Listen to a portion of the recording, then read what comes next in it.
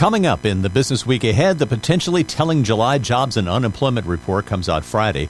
Also this week, total job openings and the quits rate as of June, construction spending, factory orders, rental and homeowner vacancies, and 244 companies report quarterly earnings.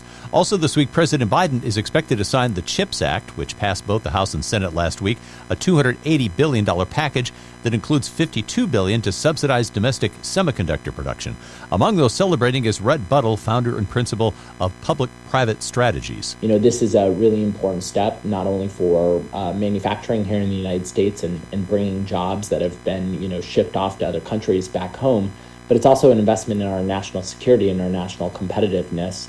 We think it's a really important investment for a variety of reasons, and the great news is this is also a bipartisan piece of legislation. In addition to the $52 billion in direct subsidies, the bill includes a 25% tax credit for semiconductor manufacturing and appropriates $10 billion to create 20 regional tech hubs. Fans of live music are in box office shock. This year is on track to be the busiest concert season on record, but ticket prices are through the roof, such as some seats for the upcoming Bruce Springsteen tour going for as much as $5,500, a result of Ticketmaster's dynamic pricing model based on demand.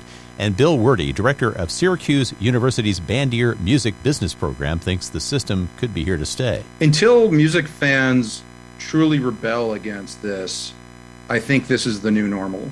I think that artists and their representatives have had enough of seeing millions of dollars leave their value chain and go to the StubHubs of the world, the SeatGeeks of the world. And until I think either Congress gets involved or technology truly solves this problem, I think this is probably the new normal. Werde on NBC's Today. Consumer and Business News, Joe McConnell, NBC News Radio.